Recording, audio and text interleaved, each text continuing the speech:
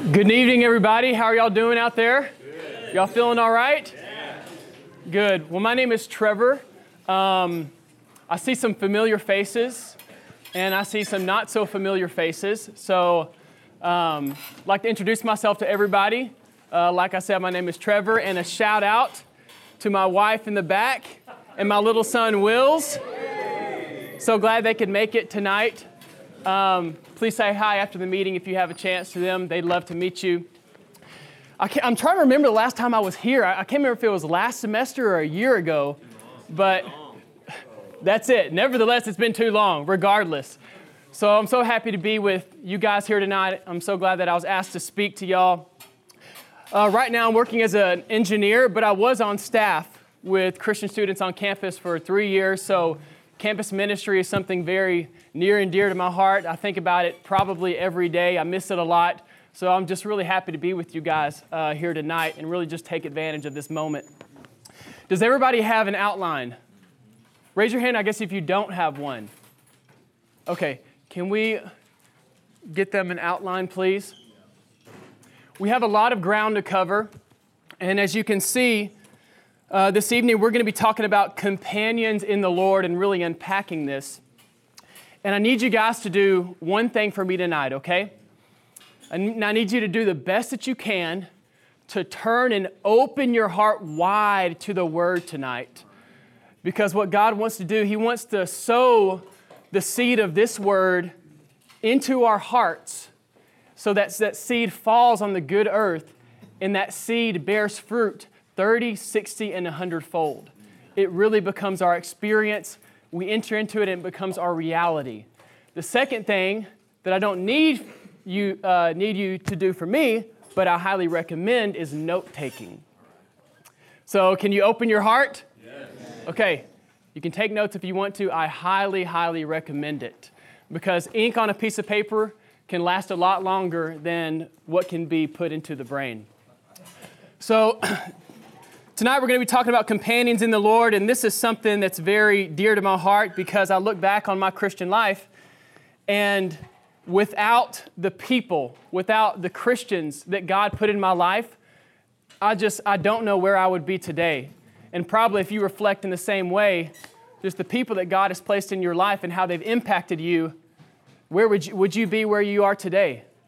I definitely would not, and hopefully if time allows, I'd like to share a little story of how I was impacted by my companions in the Lord when I was your age in college. But first, before we dive into the content, I want to really just kind of get into the definition of what a companion is.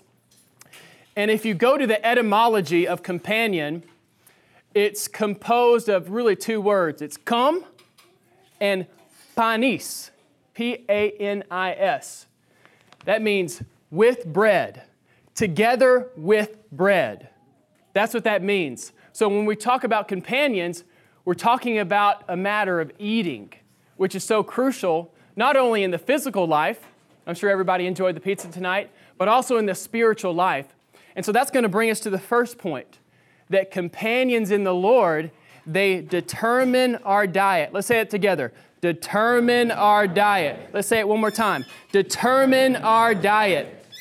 And so what we're going to do is we're going to be looking at the story of Daniel and really diving into some details and unpacking this matter of companions in the Lord and what Daniel had with his companions and what they were able to tap into, what they were able to experience, what they were able to resist because they were companionized in the Lord. And I'm sure most of us, if you grew up in a Christian family, you're somewhat familiar with Daniel. But, if you look at Daniel chapter 1, what happens is Nebuchadnezzar, he's the king of Babylon, and he comes in to Jerusalem, and he sieges it, and he takes it over, and what he does is he takes the vessels out of the temple, God's house, which is very precious to God, and he takes a bunch of the sons of Judah back into exile all the way into Babylon. So let's just put ourselves into Daniel's shoes here. Daniel is a very young boy, and next thing he knows, he's living his life, and this terrifying army comes in, and they siege up all around, cut off the food supply, cut off the water supply, And next thing you know, they're coming in and they're taking you captive, and you're on this long, long, long march back to Babylon, this place that maybe he doesn't even know exists. For sure he's unfamiliar with. And if you look it up, the journey from Jerusalem to Babylon is about 500 miles, and there's no cars back then. So you got to think there's a bunch of people that have been taken out of their way of life, taken away from their families, taken away from their homes. You're a little boy. You're on a 500-mile journey marching day in and day out, day in and day out. And they had to make a loop because it was just impractical for them to go straight from Jerusalem to Babylon because you had to cross a desert which nobody could survive. So they walked along the Fertile Crescent. But again, it's 500 miles. And so, mile 20, mile 40, mile 100, mile 200. You're there. Your feet are hurting. You're so tired. You're thirsty. Maybe you've seen some people left behind because they're too weak to march. Maybe you've seen somebody as a little boy just die before your eyes of heat exhaustion, of thirst. You think Nebuchadnezzar and his army cares? Nope, he's leaving you behind. And so then finally you make the 500-mile journey as this little boy, and you come into Babylon with all its riches, with all its splendor, with the hustle and bustle of the city. You got the king's palace that's so magnificent. You're surrounded by this terrifying army that took you away from your home, and then you're placed somewhere in temporary housing. You don't know what your future's going to hold. You have no idea, and you're just still so young. So young. And so maybe you're thinking at night, Daniel's lying on his bed, what in the world is my future going to hold? This place is unknown to me. I've had people that I know die. And then this guy named Ashpenaz rolls in, and he starts rounding up all the young boys, and he brings them into the palace. And there were certain qualifications that you had to have if you were going to be rounded up by this guy named Ashpenaz. These are the qualifications. You had to be a son of Israel. You had to be from the royal seed and from nobility. You had to be a children in whom there was no defect, who were good in appearance, who showed insight in all wisdom, understanding in knowledge, and apprehension in thought, in whom there was the ability to stand in the king's palace. And he told them to teach them the learning and the language of the Chaldeans. So you're Daniel, you get rounded up by this dude, and you come to find out that King Nebuchadnezzar, the guy in charge of this army that took you away from your house, he's telling him, round up all these kids that are the cream of the crop. They're the best of the best. They're from nobility. They're from a high class. Not only are they smart, but they have wisdom. Not only do they have knowledge, but they know how to apply that knowledge. They're going to be the future leaders of the Israelites. But yet King Nebuchadnezzar is rounding up the best of the best so that he can, one, teach them the learning and language of the Chaldeans, and two, he wants to redefine them and defile them. So what ends up happening is that Daniel, it actually mentions, let's read, I think now's a good time to read Daniel 1:6. Let's go to our outlines. Let's read that all together. Ready, go. Now among these from the sons of Judah were Daniel, Hananiah, Mishael, and Azariah. Okay. It's not a coincidence that at the very beginning of Daniel, these four young men are mentioned. Very, very crucial. And so, you got to think about it. Daniel has now heard the decree from this guy named Ashpenaz that got the decree from King Nebuchadnezzar, the most powerful man on the earth, that you're now about to have a glorious future. Because not only are you going to be given the best of the best when it comes to wisdom and knowledge in the language of the Chaldeans, but I'm going to feed you the king's choice provision. So exactly what the king ate is going to be offered to the young boys for a very particular reason. And actually, what we need to see here in these verses is that when we peel back the veils, what's happening in this story is exactly what's happening today. Nebuchadnezzar, he represents Satan in this story. And what he wants to do is redefine and defile. You read Daniel chapter 1, Daniel, Hananiah, Azariah, and Mishael, all their names are changed. Why? Because the King Nebuchadnezzar knew, if I can redefine who they are, I can change their destiny away from their God-given destiny, and they can come under my usurping hand.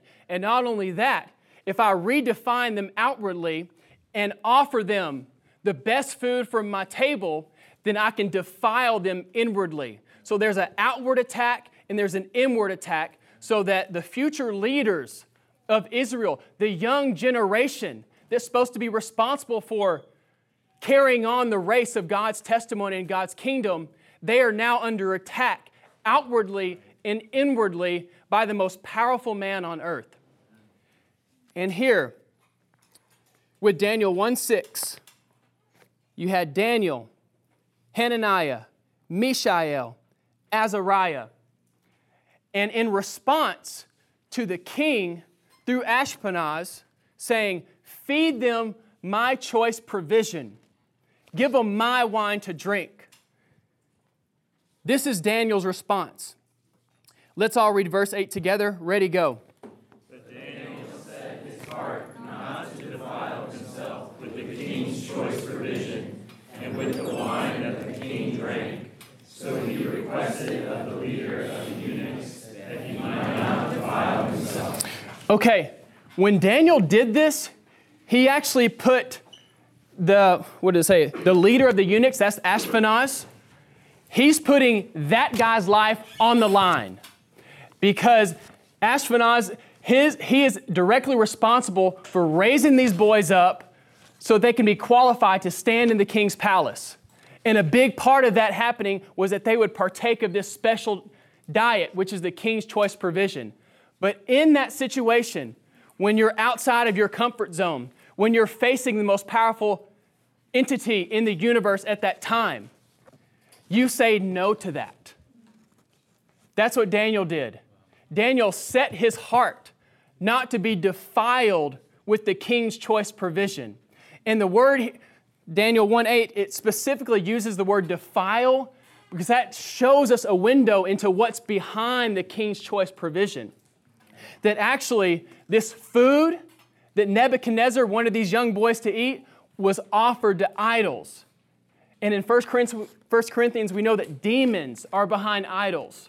So this was the subtle strategy of Nebuchadnezzar to defile these young boys from within.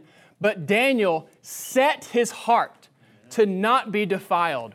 And let's think about this phrase here, set his heart. How was he able to do that? Think about that. Maybe think of your experience where you've had your heart set on something and you're rock solid within and your resoluteness cannot be wavered. Maybe that for you, that's been coming to UT all your life. You've purposed in your heart and set it in your heart. This is what I'm going to do and nobody's going to stop me. I want us to kind of tap into the feeling in Daniel's heart when it says here, he set his heart. There was a resoluteness there. But I want us to see how he was able to do this and how in the midst of this monumental situation, when you are rejecting the most powerful man on earth's order to eat from his food. How did he do this? It's because he had companions. That's how he was able to do that. You know, brothers and sisters, when I look back on my experience, if you consider your experience, we have times with the Lord where we set our heart towards Him. We give ourselves to Him. He strengthens us within to be resolute. Say, I am for God.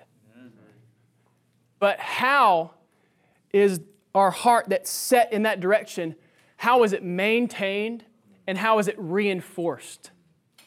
It's only maintained and reinforced if we have companions in the Lord. We got to have people in our lives that reinforce our set heart, that say we are for God. That's how Daniel was able to do that in the midst of that monumental situation, in the midst of all of his other people that he knew, all the young sons of Judah. They're choosing the king's choice provision. They're diving into King Nebuchadnezzar's program. But here I am. I'm saying no. He was able to do that because next to him are his companions. Even though it's focusing on Daniel, Daniel and his companions would be like, we're in this together. We know that we're not going to be defiled by that king's choice provision offered to idols. We're here for God. We're not going to let that junk get into us. And there was the reinforcing power to maintain their set heart, not to be defiled with the king's choice provision. So every day, especially in any aspect of life, but especially in university life, every day the king's choice provision is being offered to you. Every day, the best that the world has to offer is before you, every day. So that's why we need companions to say no to that. Because a lot of times, if that stuff gets in, we get defiled, and we can testify to that experience. If we take that item in, we eat it, we digest it, we give it room in us, we find ourselves in a place farther from God than where we were previously. But if we have companions in the Lord, we will be reinforced, and our heart will be set and girded and strengthened, and we'll be rock solid within, because we'll have our companion on our left, our companion on our right, our companion in front, and our companion behind, and we're just girded, and we're like, this is where we are, this is who we are, this is what we do. That's Daniel and his companions. And not only did they refuse the king's choice provision, but they said, give us water to drink and give us vegetables to eat. And what that means for us today is that we need to drink Christ as the water of life, and we need to eat Christ as the tree of life. So as companions, not only do we need to be there for each other, to reinforce our resoluteness to be for God in the midst of everybody else taking another way, in the midst of everybody else having another diet. Not only do we need that, but with our companions, we need to drink the water and eat the vegetables. We need to drink Christ and we need to eat Christ every day. There's a lot of ways to do that. We don't quite have the time to get into it tonight, but if you want to know how to eat Christ and drink Christ, especially with your companions, it's very important, and you can ask somebody after the meeting. Highly, highly recommend it. Eating is crucial. Eating changes us. When we eat, we can become something that we're not. And we want to eat the good things. We want to eat Christ so that He can work Himself more into us, so that we can become His expression. So companions are crucial when it comes to determining our diet. We need them. We need to pray for them. And we can advance in this matter, especially the times that we come together with our companions. More eating Christ, more drinking Christ, more of a set heart, more of being for God, and maintaining that orientation, and that orientation being strengthened for the rest of our life. Okay, I need to move on. This next point, this matter of companions in the Lord, they live the kingdom life. So companions, this is what I want us to see with this point. You know, companions are crucial for our Christian life and our going on. But a lot of the times we just see the need for companions is how that's going to benefit me in my Christian life. But what I want us to do tonight is we're going to turn that arrow. And we're going to see that God actually is desiring that we would be companionized for what He wants to do. And this is extremely motivating because we realize companions is not just for us in our personal benefit, but God has an extreme benefit out of us being companionized. It's like, do we want to do something for God? Do we want to be for Him in our lives? I think we're here tonight. So I think we do want that. How about let's have a uplifted, broadened perspective of what it means to be companionized and that God is actually looking for such persons to live the kingdom life, to bring His kingdom from the heavens to the earth. So, companions in the Lord, they live the kingdom life. Let's say that together. 1, 2, 3. Live the kingdom life. And there's many aspects to the companion, to living the kingdom life. This is what I want to focus on tonight, okay? Feel free to write this down. Okay, hold on. Let me get there. Living the kingdom life, all right? This is the angle that we want to hit from, okay? It is, you ready? To expand God's kingdom on earth, to expand God's kingdom on earth, and to cause Satan's kingdom to suffer loss. Have you ever viewed your companionship in such light? That genuine, vital companionship gives God a way to expand His kingdom on earth and simultaneously cause Satan's kingdom to suffer loss. That's where we're going on this next point. We're talking about God and we're talking about Satan and how companionship fits into what they want to do or what they don't want to do. Okay, Matthew 6:10. Let's read that verse all together. Ready, go. Your kingdom come, your will be done, as in heaven, so also on earth. Okay, this verse is here to reveal the purpose. What does God want to do? It's being reflected. It's being echoed in the Lord Jesus' prayer here in Matthew 16. Your kingdom come. God the Father, your kingdom come. God the Father, your will be done. As it is on heaven, so on earth. That's the purpose of that verse. God's kingdom coming to the earth. Okay, now we're going to get into really the nuts and bolts of how this can happen among our companions with Matthew 18 through 20. So here's what we're going to do. Let's read all the verses all together. All right, ready, go. Truly I say to you, whatever you bind on the earth shall have been bound in heaven, and whatever you loose on the earth shall have been loosed in heaven. Again, truly I say to you, that if two of you are in harmony on earth concerning any matter for which they ask, it will be done for them from my Father who is in the heavens. For where there are 2 or 3 gathered into my name, there am I in their midst. Excellent. So I want to first identify where we see companions in these verses. Okay. Verse 18. The you there is plural. There's where you see companions. The you. Verse 19. 2 of you. There's companions. And then 20. 2 or 3. There's companions. Companions, companions, companions. In all 3 verses. You know, with these verses, actually, we're going to visit them in reverse order.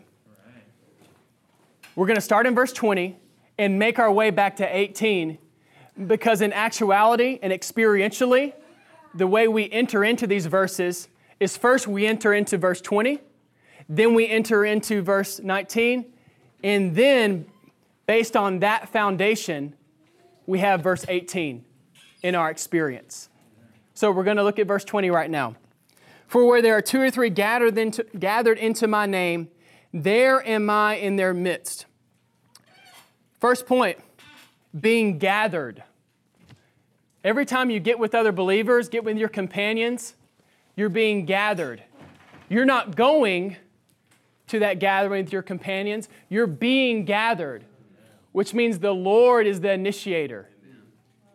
We're not the initiator when we get with our companions. The Lord has initiated that. The Lord is working with that. It's something that originates out from Him. So it's not a small thing to be gathered with our companions, because our gatherings find their source in the Lord. Where there are 2 or 3 gathered into my name. Into. What does that imply? If I go into something, that means what just happened? I exited something. I came out of something. So when we're gathered into the Lord's name, we need to make a mass exodus out of so many things.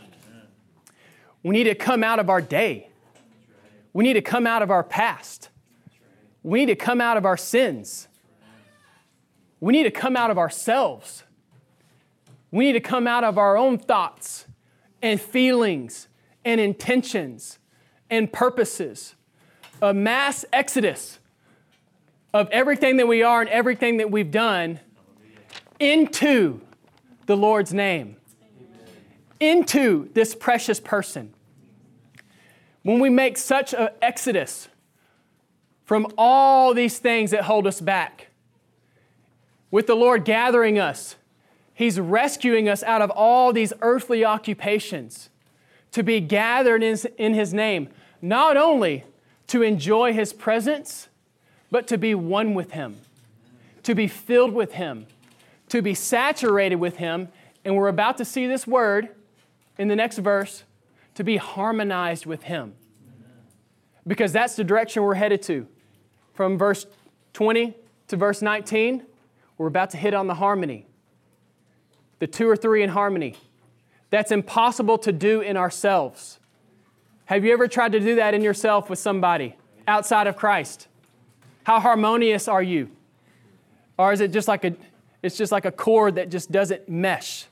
What's that called, KB, man, on the piano? Just like a chord that is dissonance. There's just dissonance instead of harmony. Verse 19. Thank you, Carrie. Again, truly I say to you, that if 2 of you are in harmony on earth concerning any matter for which they ask, it will be done for them from my Father who is in the heavens. If 2 of you are in harmony on earth, that's what we're about to focus in on. Like we said, this is impossible to do in ourselves. That's why we need verse 20, to be gathered into the Lord's name. Because what happens is when we're gathered and we're in the Lord's name, we become harmonious with Him. Amen. We receive His thoughts. We receive His feelings. We receive His intentions. We receive His desires. And as we're being calibrated with Him, automatically with our companions, we're becoming calibrated and harmonized with one another.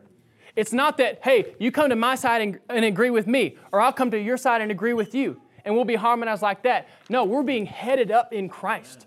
We're putting ourselves aside, and we're opening our hearts to the Lord to allow Him to come in and rule and reign and to recalibrate us. And with Him recalibrating us, we get calibrated with each other. And that's how we can have the harmony amongst our companions. And when there's the harmony amongst the companions, brothers and sisters, heaven gets opened up. Heaven's no longer locked up, but heaven is opened up. Because it says here, if 2 of you are in harmony on earth, and for whatever you ask, my Father who is in the heavens will do it for you. We have to see. I recognize that voice back there. We have to see, brothers and sisters, there's too many things stacked up in heaven. There's the throne.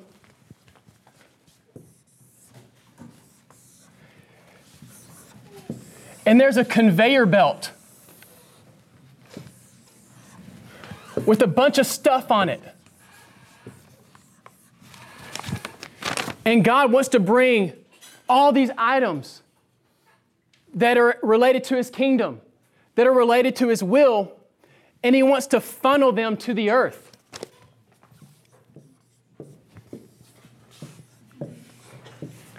But the thing is, if there's no companionship, there's no way for what God wants to do in heaven to be done on the earth.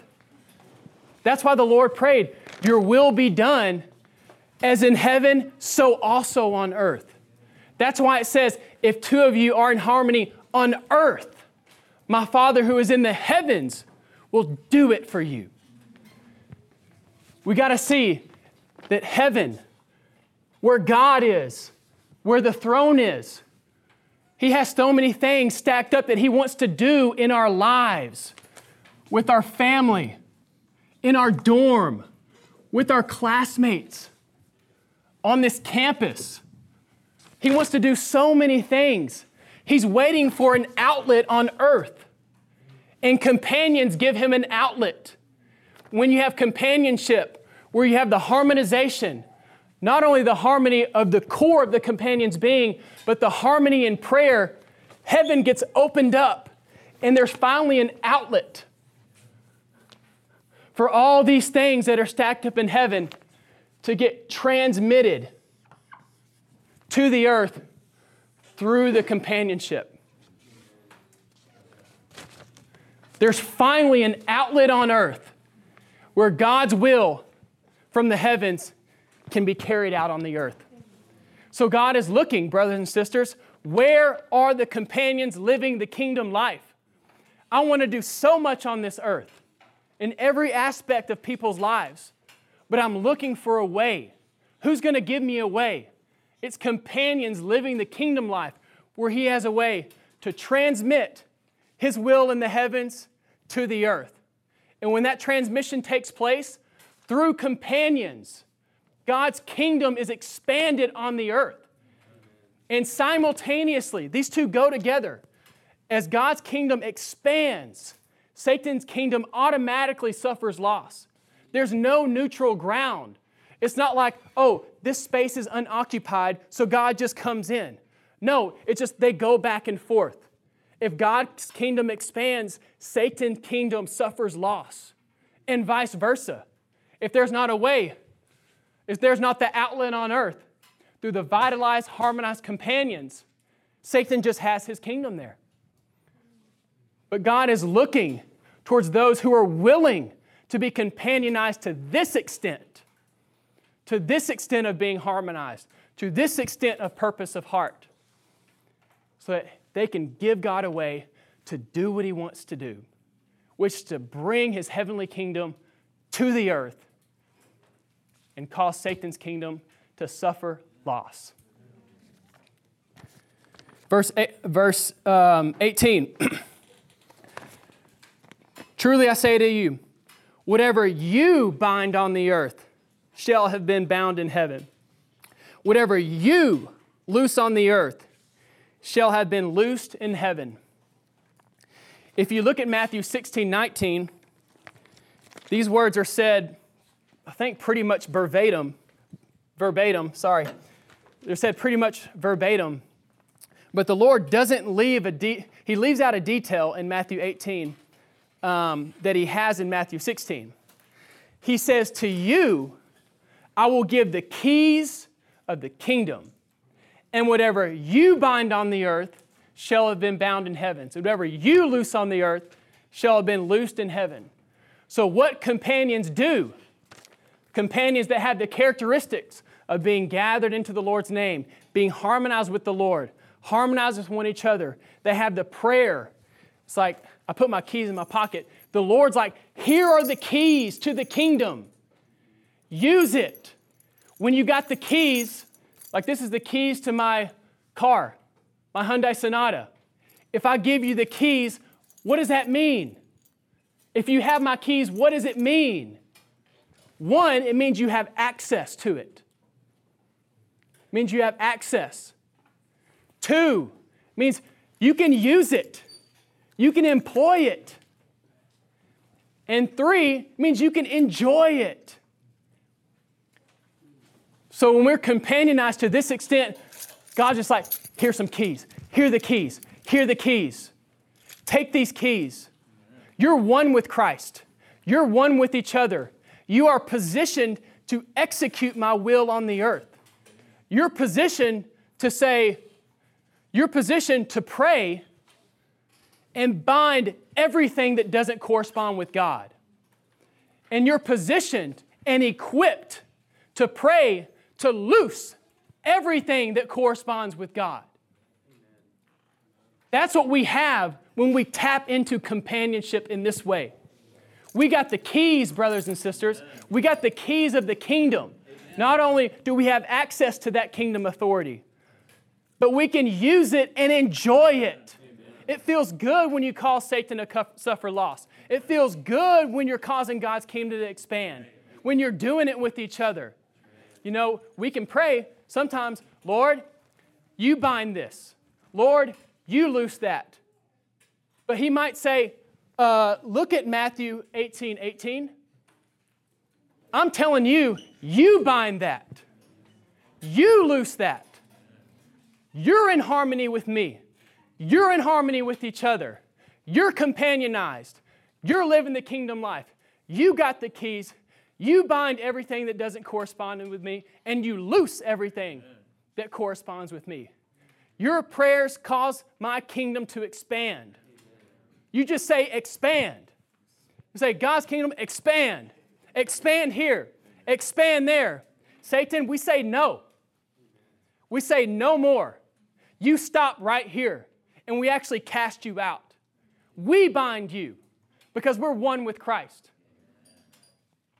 That's what companions in this way allow us to experience.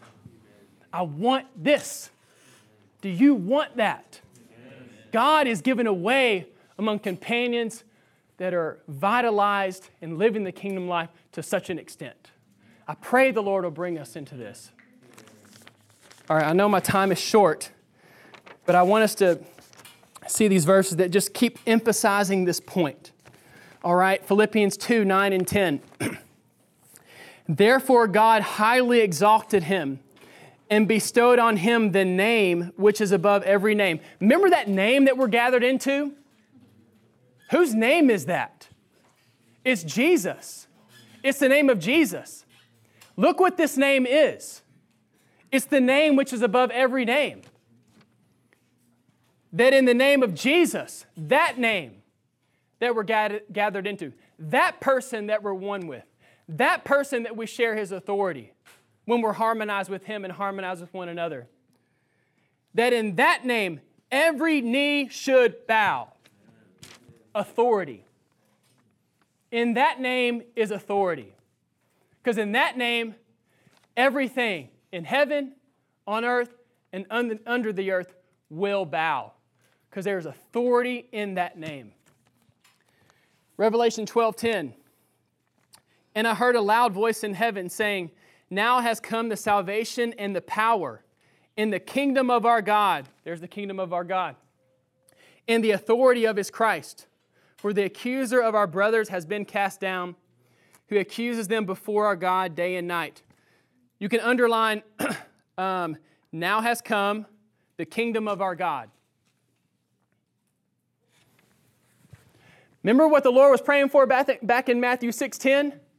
Your kingdom come, your will be done, in heaven so also on earth.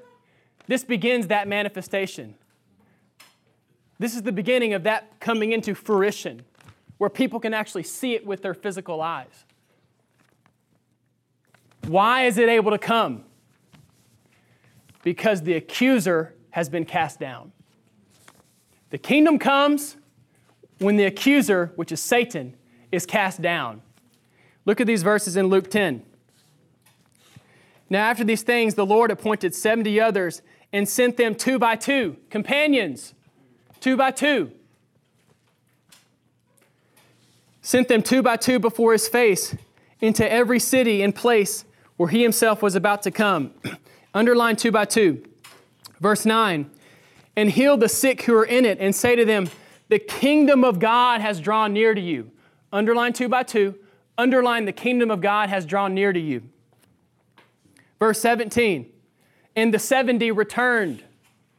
All these ones that were companionized, that went out, they returned with joy, saying to the Lord, even the demons are subject to us in your name. There's that name again. Even the demons are subject to us in your name. And he said to them, I was watching Satan fall like lightning out of heaven. So you had these 35 groups, 35 sets of companions going out in the Lord's name, with the Lord's authority, harmonized. And they come back, Lord, even the demons are subject in your name. The Lord's like, I know. Because when you were going out and telling people about me, you were harmonized with me, you were one with me, you had the keys, you exercised my authority. I was just watching Satan just fall again and again and again and again and again. Every time Satan fell, more of my kingdom came. That's the principle. When Satan falls, God's kingdom comes more. In Revelation 12, he's cast down. The kingdom of God has come. The disciples, 2 by 2, they say the kingdom has drawn near. And the Lord is like, he's fallen. Satan's fallen like lightning.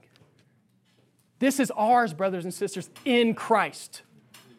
Companions, living the kingdom life, expanding God's kingdom on the earth, and causing Satan to fall like lightning, and causing his kingdom to suffer loss. I think I'm out of time. Deuteronomy 32:30a, how shall one chase 1,000 and two put 10,000 to flight? Two individuals working individually can only chase 2,000 total. But two that are companionized, that are harmonized, can chase 8,000 more. That's the principle of companionship, the principle of the body, where we have the heavens open to us and we have God away. We give God away to expand his kingdom on the earth. If you want to later, I have some examples here if you want to just read some really awesome stories in Acts about these companions right here and how they were one with the Lord to expand God's kingdom on the earth and to cause Satan's kingdom to suffer loss. And there's some bonus stuff in the back that regarding companionship are some more just tremendous benefits that we have when we enter into that reality. So right now is probably a good time to stop. How about let's do this? Let's gather around, I guess, in small groups and just have a little fellowship. What stood out to you? Any questions you want to ask the people around you? We'll do that for a few minutes and then come back together, okay?